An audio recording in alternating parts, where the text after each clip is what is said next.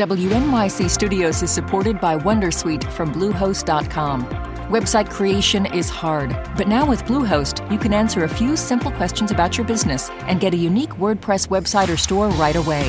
From there, you can customize your design, colors, and content. And Bluehost automatically helps you get found in search engines like Google and Bing. From step-by-step guidance to suggested plugins, Bluehost makes WordPress wonderful for everyone. Go to bluehost.com/wondersuite. Listener supported. WNYC Studios.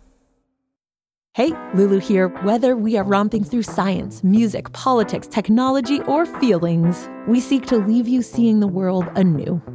Radiolab adventures right on the edge of what we think we know. Wherever you get podcasts. Welcome to NYC Now, your source for local news in and around New York City from WNYC. It's Monday, November 13th. Here's the morning headlines from Michael Hill. At least a dozen Amtrak trains have been canceled on the Empire Line between Penn Station and Albany. Amtrak says the problem stemmed from, quote, structure issues with a parking garage that sits above their tracks on West 51st Street in Manhattan. The agency says train service on the line is suspended for all stops between Croton-Harmon and New York Penn Station. Take Metro North from Grand Central to Croton-Harmon, where tickets will be cross-honored. That's the advice this morning. Amtrak expects updates later on how service throughout the day will be affected. Many migrant families bused to Brooklyn's Floyd Bennett field yesterday are now planning their next steps after asking to leave just as soon as they got there. Jamaica Bay Assemblymember Jamie Williams was on the site as migrants got off their buses.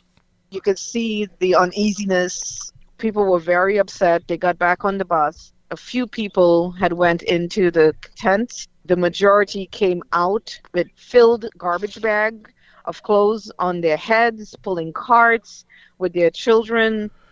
A spokesperson for Mayor Eric Adams confirms that families who did not want to stay at the shelter were provided transportation off-site. The mayor's office says the families did so knowing there is no other placement for them at this time and that the migrants may return to the Floyd Bennett Field shelter at any time.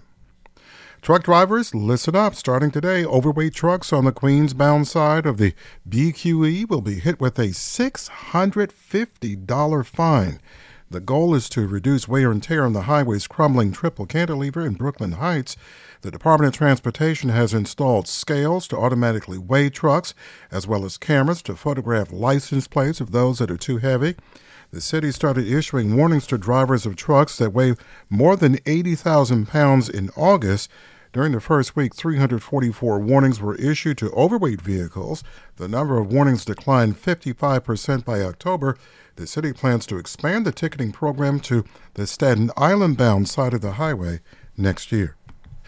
37 and mostly clear in the big city right now. Sunny and 48 for a high today, on the breezy side as well. And then tomorrow, slightly warmer up to 52 under sunshine.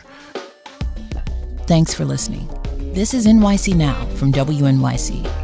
Be sure to catch us every weekday, 3 times a day, for your top news headlines and occasional deep dives. And subscribe wherever you get your podcasts. See you this afternoon.